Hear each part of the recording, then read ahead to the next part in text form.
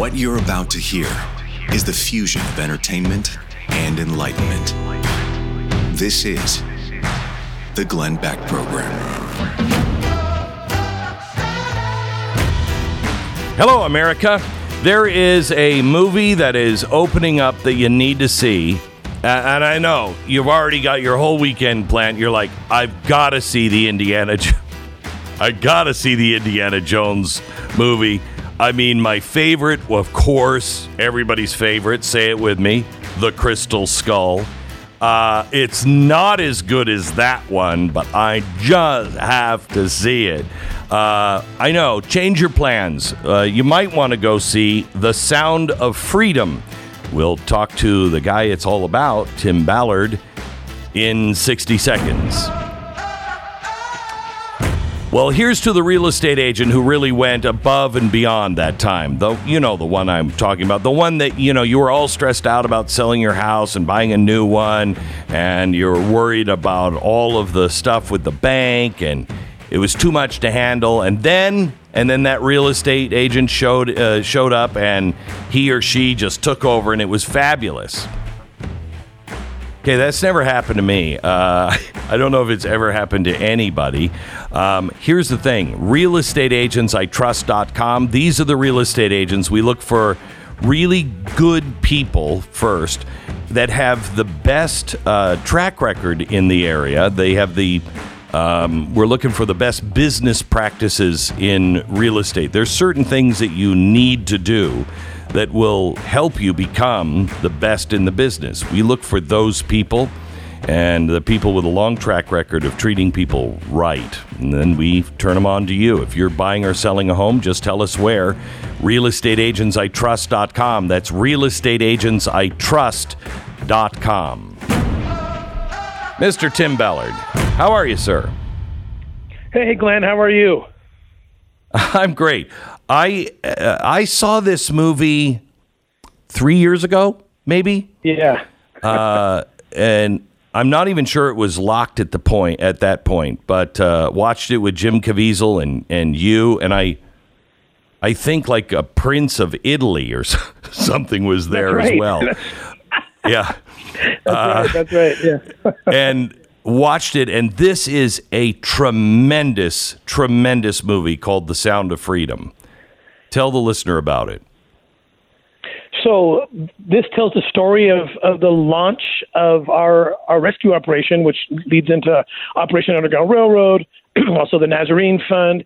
But this is the story of when I was in the government and was confronted with this dilemma of if I wanted to stay on the operation and rescue these children, I had to quit my job. And what's so exciting talking to you, Glenn, is that your audience should be reminded that they paid for the operation that you're seeing depicted in the film, the whole island operation, the whole island raid.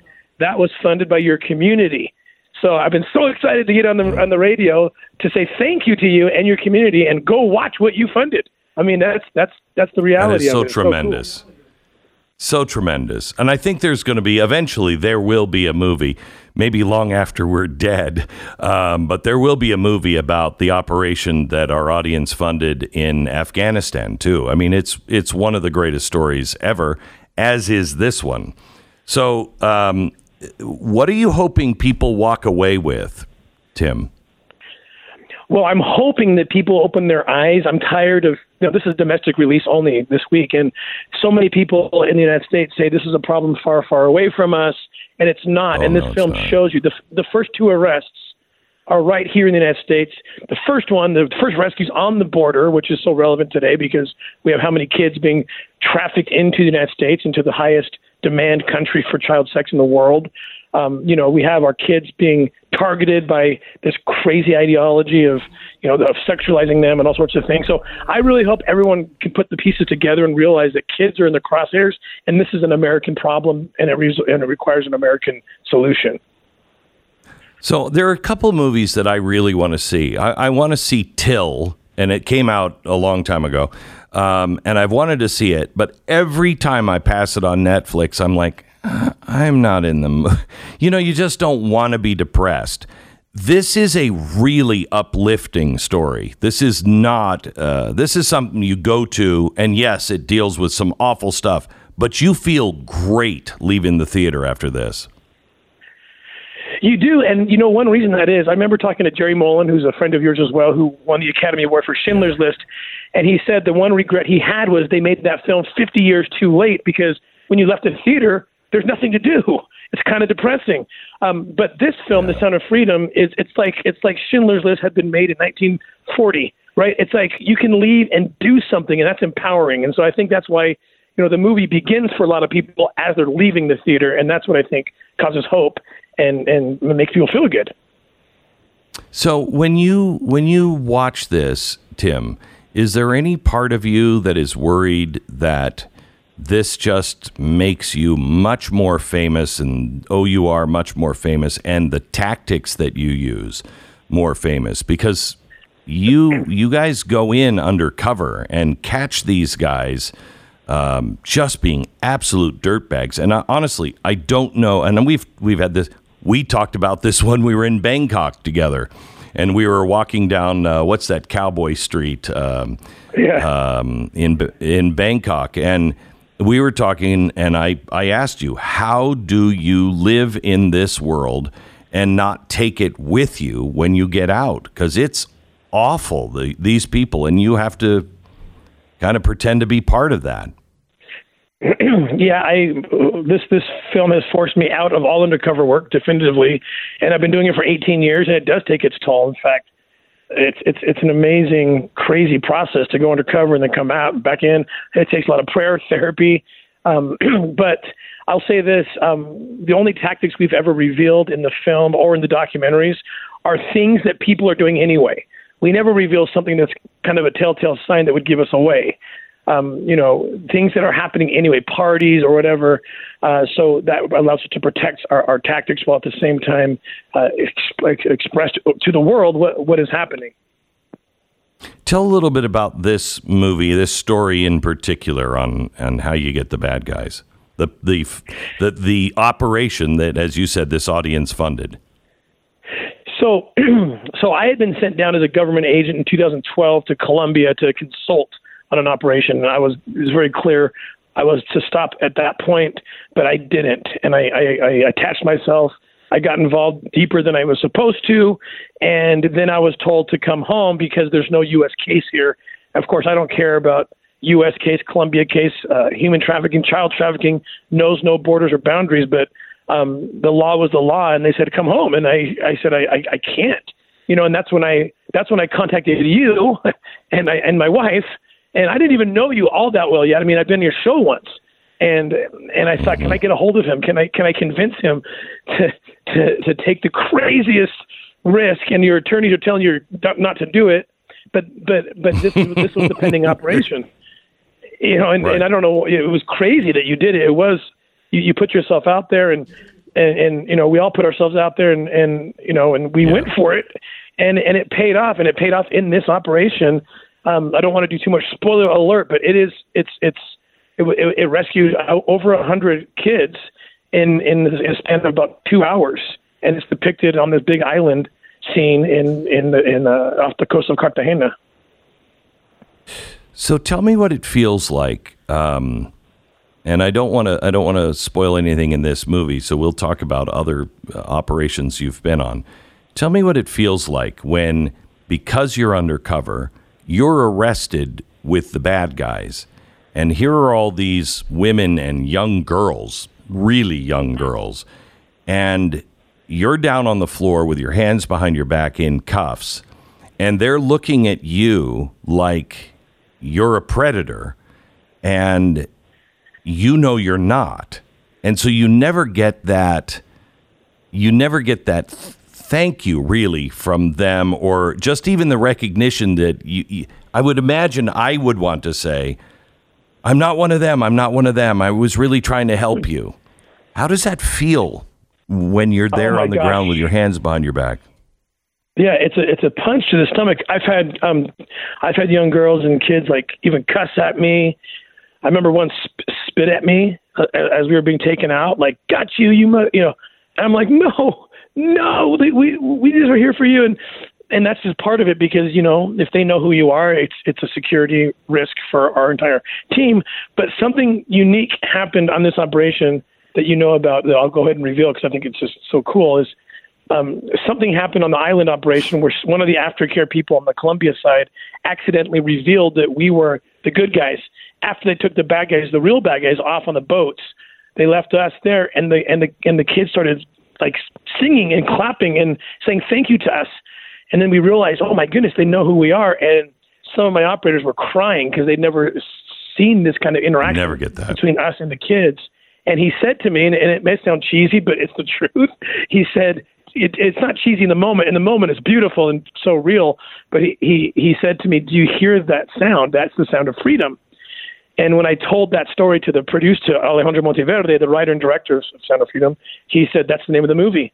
And they actually depict that scene on the island, actually depict the scene where the operator says to me those words. And it plays really well. So it's one of the more beautiful scenes. The writer-director of this is a genius and has done a great job and is very well known in South America. He's done a couple of, I think, brilliant movies here, and this is of course one of them. Jim Caviezel plays you.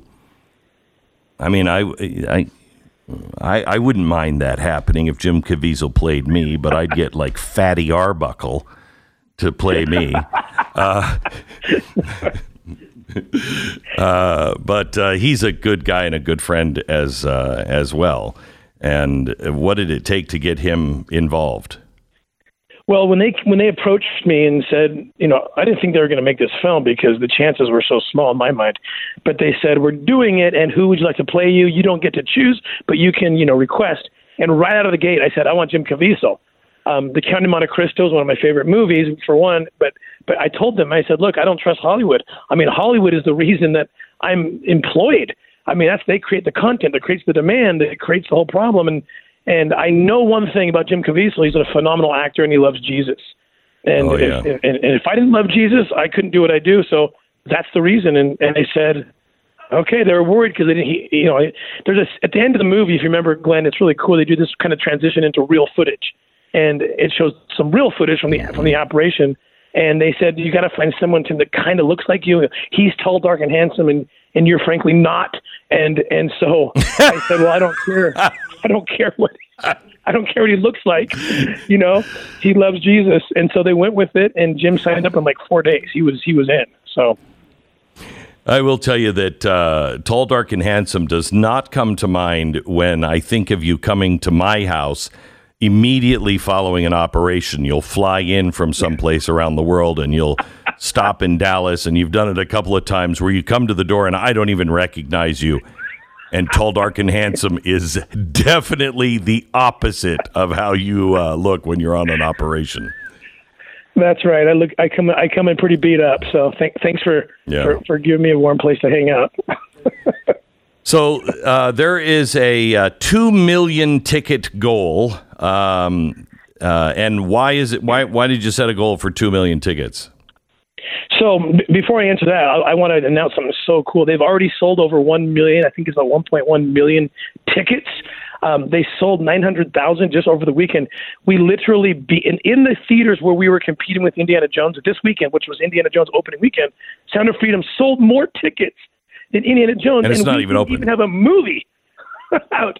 So that's really good news. It's incredible. The Angel Studios is just going through the roof. I can't believe it.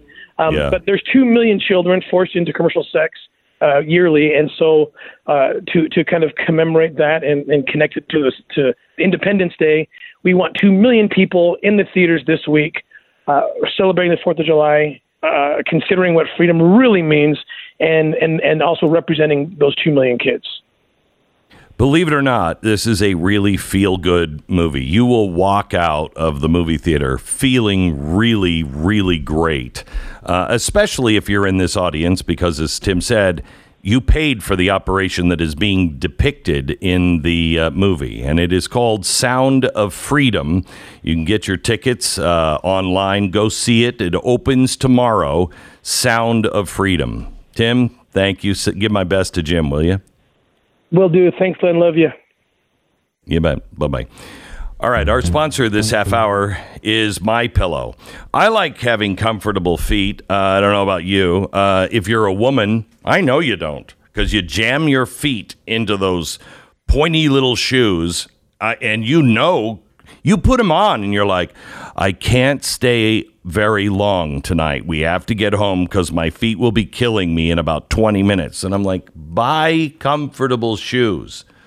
Although I will tell you, I'm glad, my wife wears a cocktail dress. She's not wearing my slippers, but I can wear my slippers, and they're really comfortable. My Pillow is having a sale on their my slippers right now. Use the promo code Beck. You'll get the all-season slippers for $25. Limit 10. They're great slippers. You will love them. MyPillow.com. Click on the new radio listener specials. Enter the promo code Beck and save. MyPillow.com. Or call them now at 8, get up to the phone number. There it is, 800-966-3117. 10 seconds, station ID.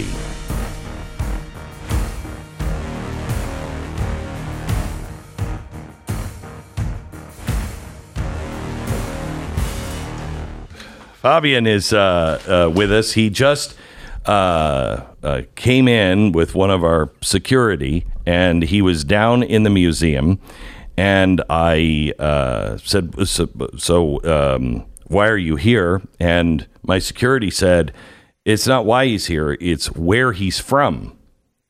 So I came in from Israel, which is a 14-hour flight plus connection plus get lost on the way. Right. Because Glenn said, I'm taking the stuff out of the vault and I'm going to put it up in St. George. So if you're in St. George, come see it. And so I said, I'd better be in St. George. Holy cow. You flew from Israel just for this? Yes, sir, I did. Why? Because this is, well, I hope not, but it might be a once in a lifetime to see this stuff. Yeah. Because listening to you for 10 years, I've come to understand the importance of these things. Without understanding America and its history, you cannot understand our world, and you cannot appreciate it without America's founding, America's values, the Constitution, yada, yada, yada. None of this exists. None of this, not my country, and obviously Holocaust, etc. But even without that, none of this exists. None of what we have. I'll tell you, our founders felt that they were going to found the New Jerusalem here, but George Washington spoke about it, as several of the founders, that one of the reasons we were to found this country was to restore Israel, to have it return and be restored as God promised. Well, we're grateful. Thank you. It's funny that you say that about America, because being in Jerusalem in particular, if you've never stood at the Temple Mount, if you've never felt the Temple Mount, you have no idea. You don't understand the world, because it's almost as if the world has an axis that it rotates around the Temple Mount. Have you ever felt that? Yes. Yes, the Temple Mount is supposedly the foundation stone, or rests on the foundation stone of the universe. If you're a biblical person, and it is special. You can feel it if you touch it. Like you said, you can feel it. It really is. It's different, and we are forever linked. I hope. I don't know if we're on that trajectory at this point. But we are hopefully forever linked as friends and allies and countries that both worship the same God. God willing. Yeah. God willing. Thank you. So when are you going home? Thursday, technically. Thursday.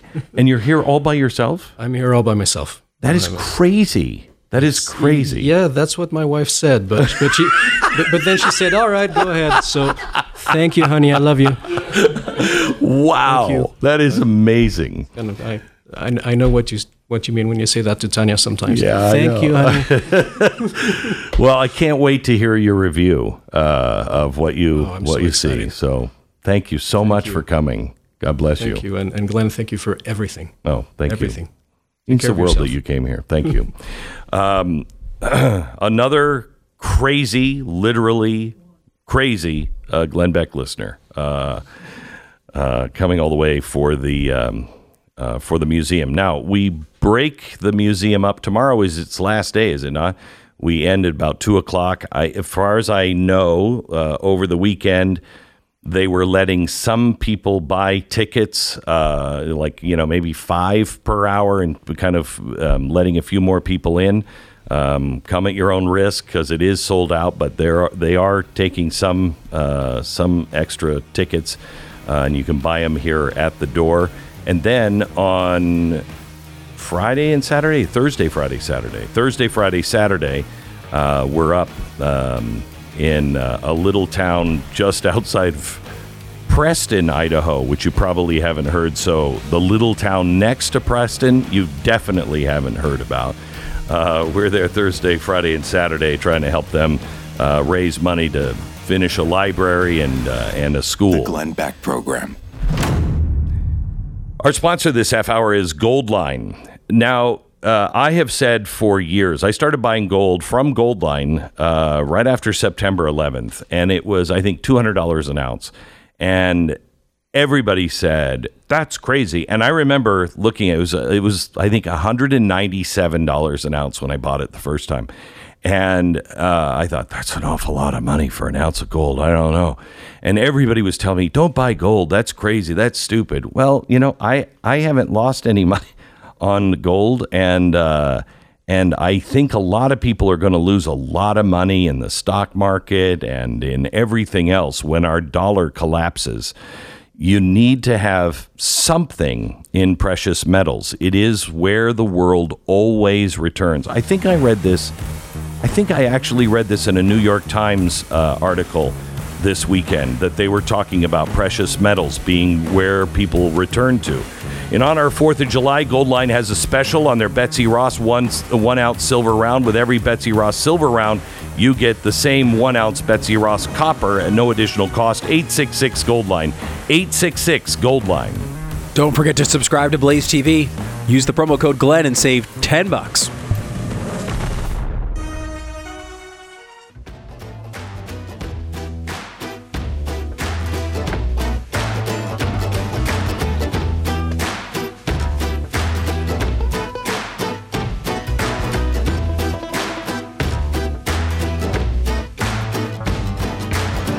This is the Glenn Beck Program. Every 4th of July, just after dusk, you will hear the same chorus wherever you are. Every city, town, hamlet across the United States, you'll hear boom, oh, crack, ooh, boom, boom, boom, ah. Every 4th of July in every city. Fireworks burst across the sky as the rockets' red glare gives me proof that my wife is still there. As we sit on bleachers and huddle on blankets, or as we did a couple of years ago, just sat in the back of a pickup truck as we watched the pyrotechnic display.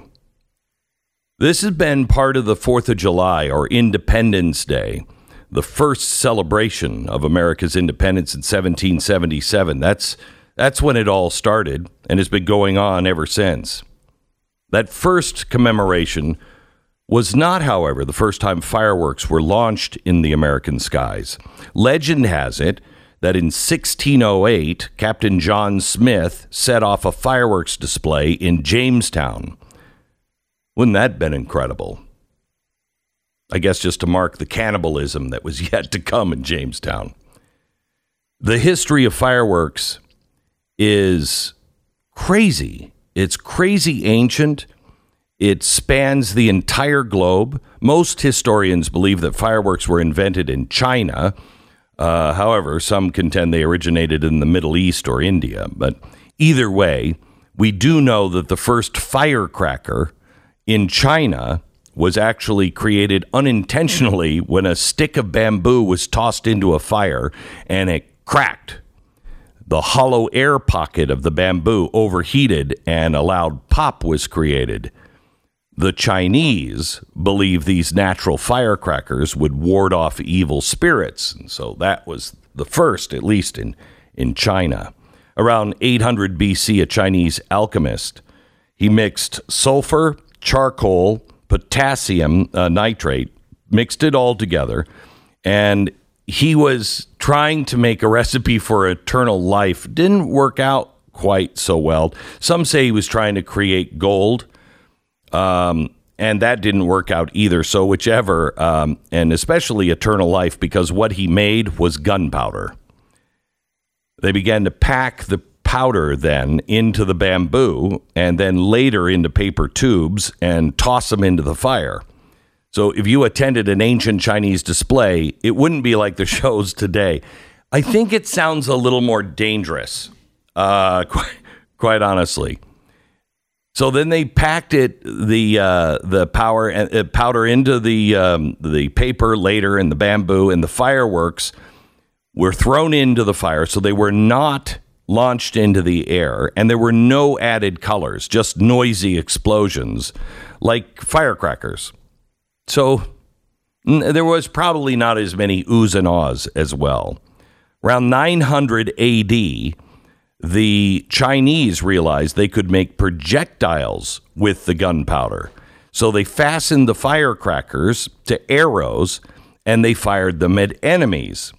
And over the next 200 years, the fireworks were made into rockets that could be fired at your enemy without the help of an arrow. So it was pretty, I guess. It was very, very beautiful when we watched them all be set on fire. But it was your enemy, and their uniforms, I suppose, added color because there was no color. Marco Polo brought fireworks to Europe and Arabia from Asia in 1295. Gunpowder recipes came as well. And we used the technology to develop more weapons like cannons and muskets. The Chinese, I don't know, I think their wars had a little bit more flair than just hurling a giant cannonball. Fireworks were not only used as weapons, they were still used to celebrate things. Henry VII, I think, is credited with the first royal fireworks display. He had a wedding in 1486. Then Peter the Great, the Tsar of Russia, put out a 5-hour fireworks show when his son was born. Now, I think that sounds cool, but remember, there were no colors at the time.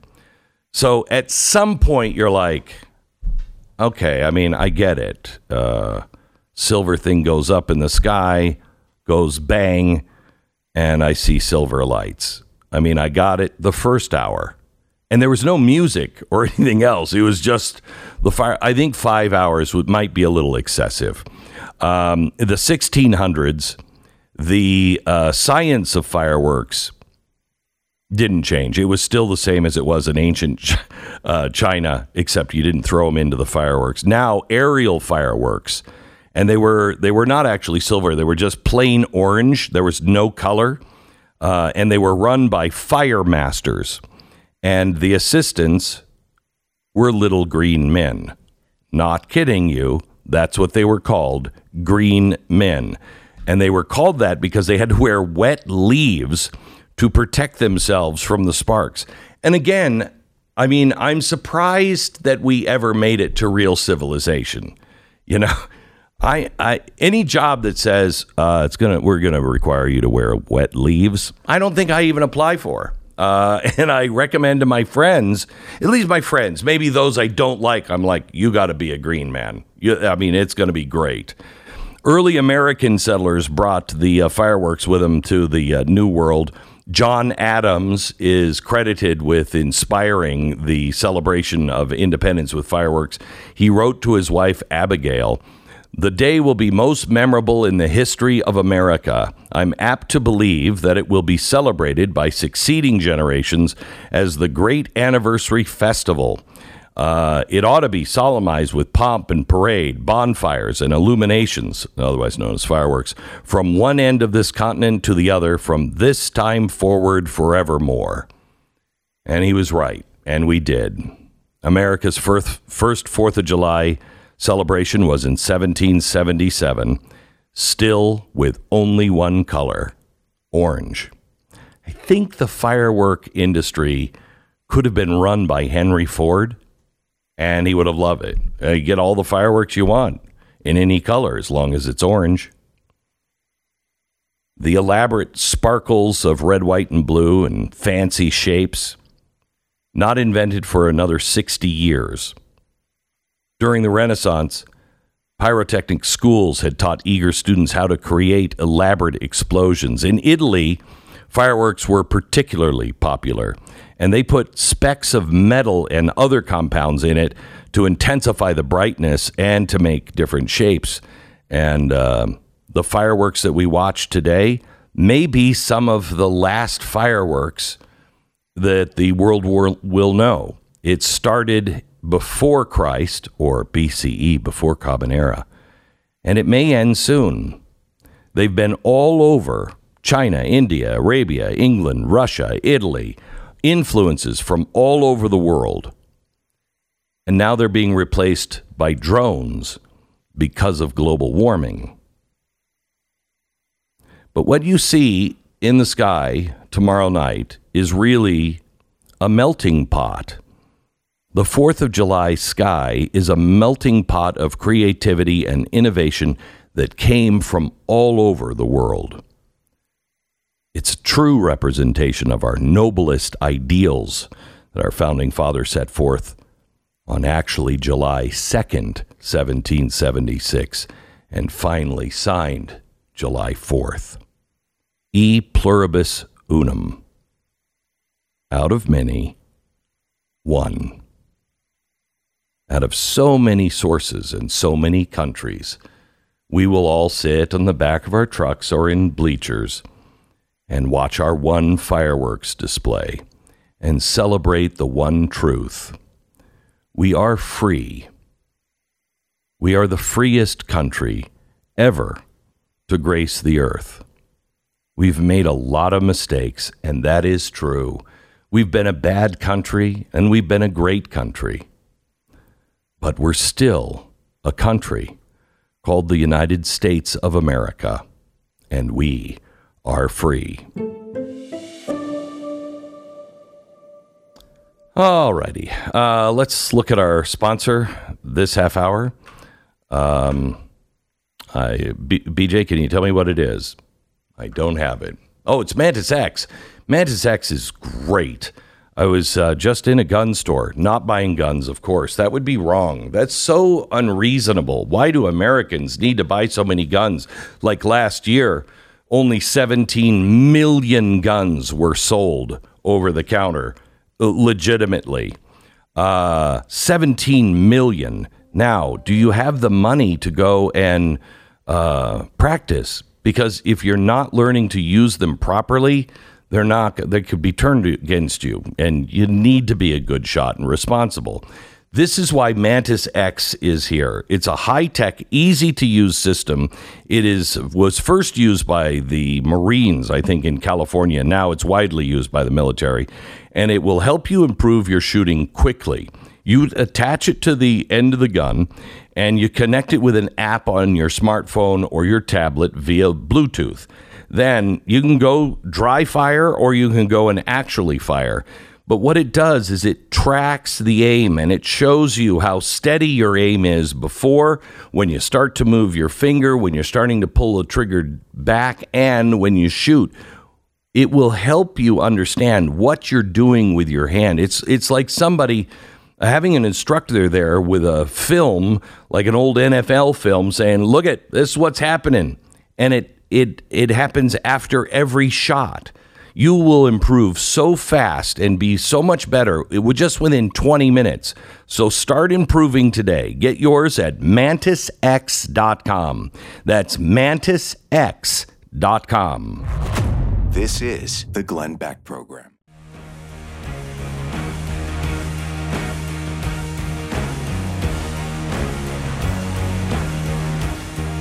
So back from a few days off for what, we don't really know, but we welcome Stuina back. Thank you. And I'm not going to dead name Stu because that would be wrong. So You just welcome back, Stuina, and that's it's great. I'm glad things went well in the surgery, Stu. Thank you so much, Glenn. It was a big success, and I've now converted genders every single time I've gone on vacation when you've still been hosting. So it's good to know. I know. You should make up your mind. Yeah, no, you should make up your mind. I disagree. Transition is where the money is. Once you're done, Right. people are bored with you. You need to be in mid-transition. That's when you bring in the cash. Well, I don't know. You can always complain about something. I mean, Dylan Mulvaney does, and he still is, he's the hot gal. Yeah. I mean, you get the can from Bud Light, and Bud Light blows up their entire business basically because of this can. And you'd think, wow, that must be the favorite beer of all trans people now. Well, shockingly enough, you're never woke enough, as Bud Light found out recently. Listen. Here's Dylan Mulvaney. You don't have it? Okay. Apparently we don't have it. But basically what Dylan Mulvaney said was, I'm very disappointed in Bud Light. They didn't reach out to me enough, apparently, after this thing blew up and it became a big issue. And now Dylan Mulvaney's criticizing Bud Light for not being pro-trans enough. So they are totally, totally screwed. We are totally, totally screwed. There is no one that can take anything anymore. There's no one. Everybody is like, my alarm clock went off this morning and it assaulted me. And I've got to complain to the alarm clock company. Oh my gosh, get over it. There are things in life that happen, things you got to do. Buck up. Ugh. Weak. This is the reality of the situation, though, I guess. This is where we are now. And I don't know. You'd think these companies would figure this out after a while, right? You'd think that eventually they'd understand that once they get into the middle of these things, it's not even pissing off your conservative fans. It's pissing off everybody because you will never be able to please the left. So now you'll be put in a position where you're constantly trying to walk this in-between line that you will never be able to solve. There's nowhere to go. So don't get involved in it in the first place. Just make beer. And Disney is a great example of what happens over time. Disney was way ahead of led the parade for the woke parade. Mm-hmm. And back in 2008, they had rainbows on their employees' ID cards. And so what happens is all of the woke people go to that particular company, work for that company, and then you see what happens. They're destroying that company, and the company can't do anything about it. Yeah. What are they going to do? Fire everyone? Right. So essentially, the thing that business owners need to understand is whether you agree or disagree with woke ideology or LGBTQ issues or all those things, the central part you need to understand about the situation is that woke employees are terrible employees. And when you bring them in, when you encourage them to be hired by your company, you will be burned. They've destroyed the New York Times. They've destroyed Disney. They've destroyed company after company after company because once they get in and they wrest control from sane people, even if they're liberal, you wind up with a staff that doesn't want to do their job. It's the lowest thing on their priority list. Looking at Disney and how much money they've lost recently. I mean, it is. What are they going to do? I think that company, it's got to be over, don't you think? I mean, what are they going to do? I mean, they have so much, they still have ESPN, and I mean, it's not just Disney anymore. But they also bought Star Wars. They're wrecking that. Oh yeah, they have Indiana Jones. They're wrecking that. They're wrecking all of their classic movies. They're wrecking their classic stories. The parks are being wrecked. I mean, once you get rid of the movies and the parks, there's not what. I mean, really, where's their strength? It's in the parks and their movies, and they've just destroyed their movie industry.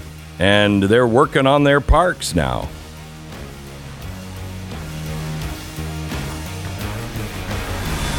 The Glenn Beck Program.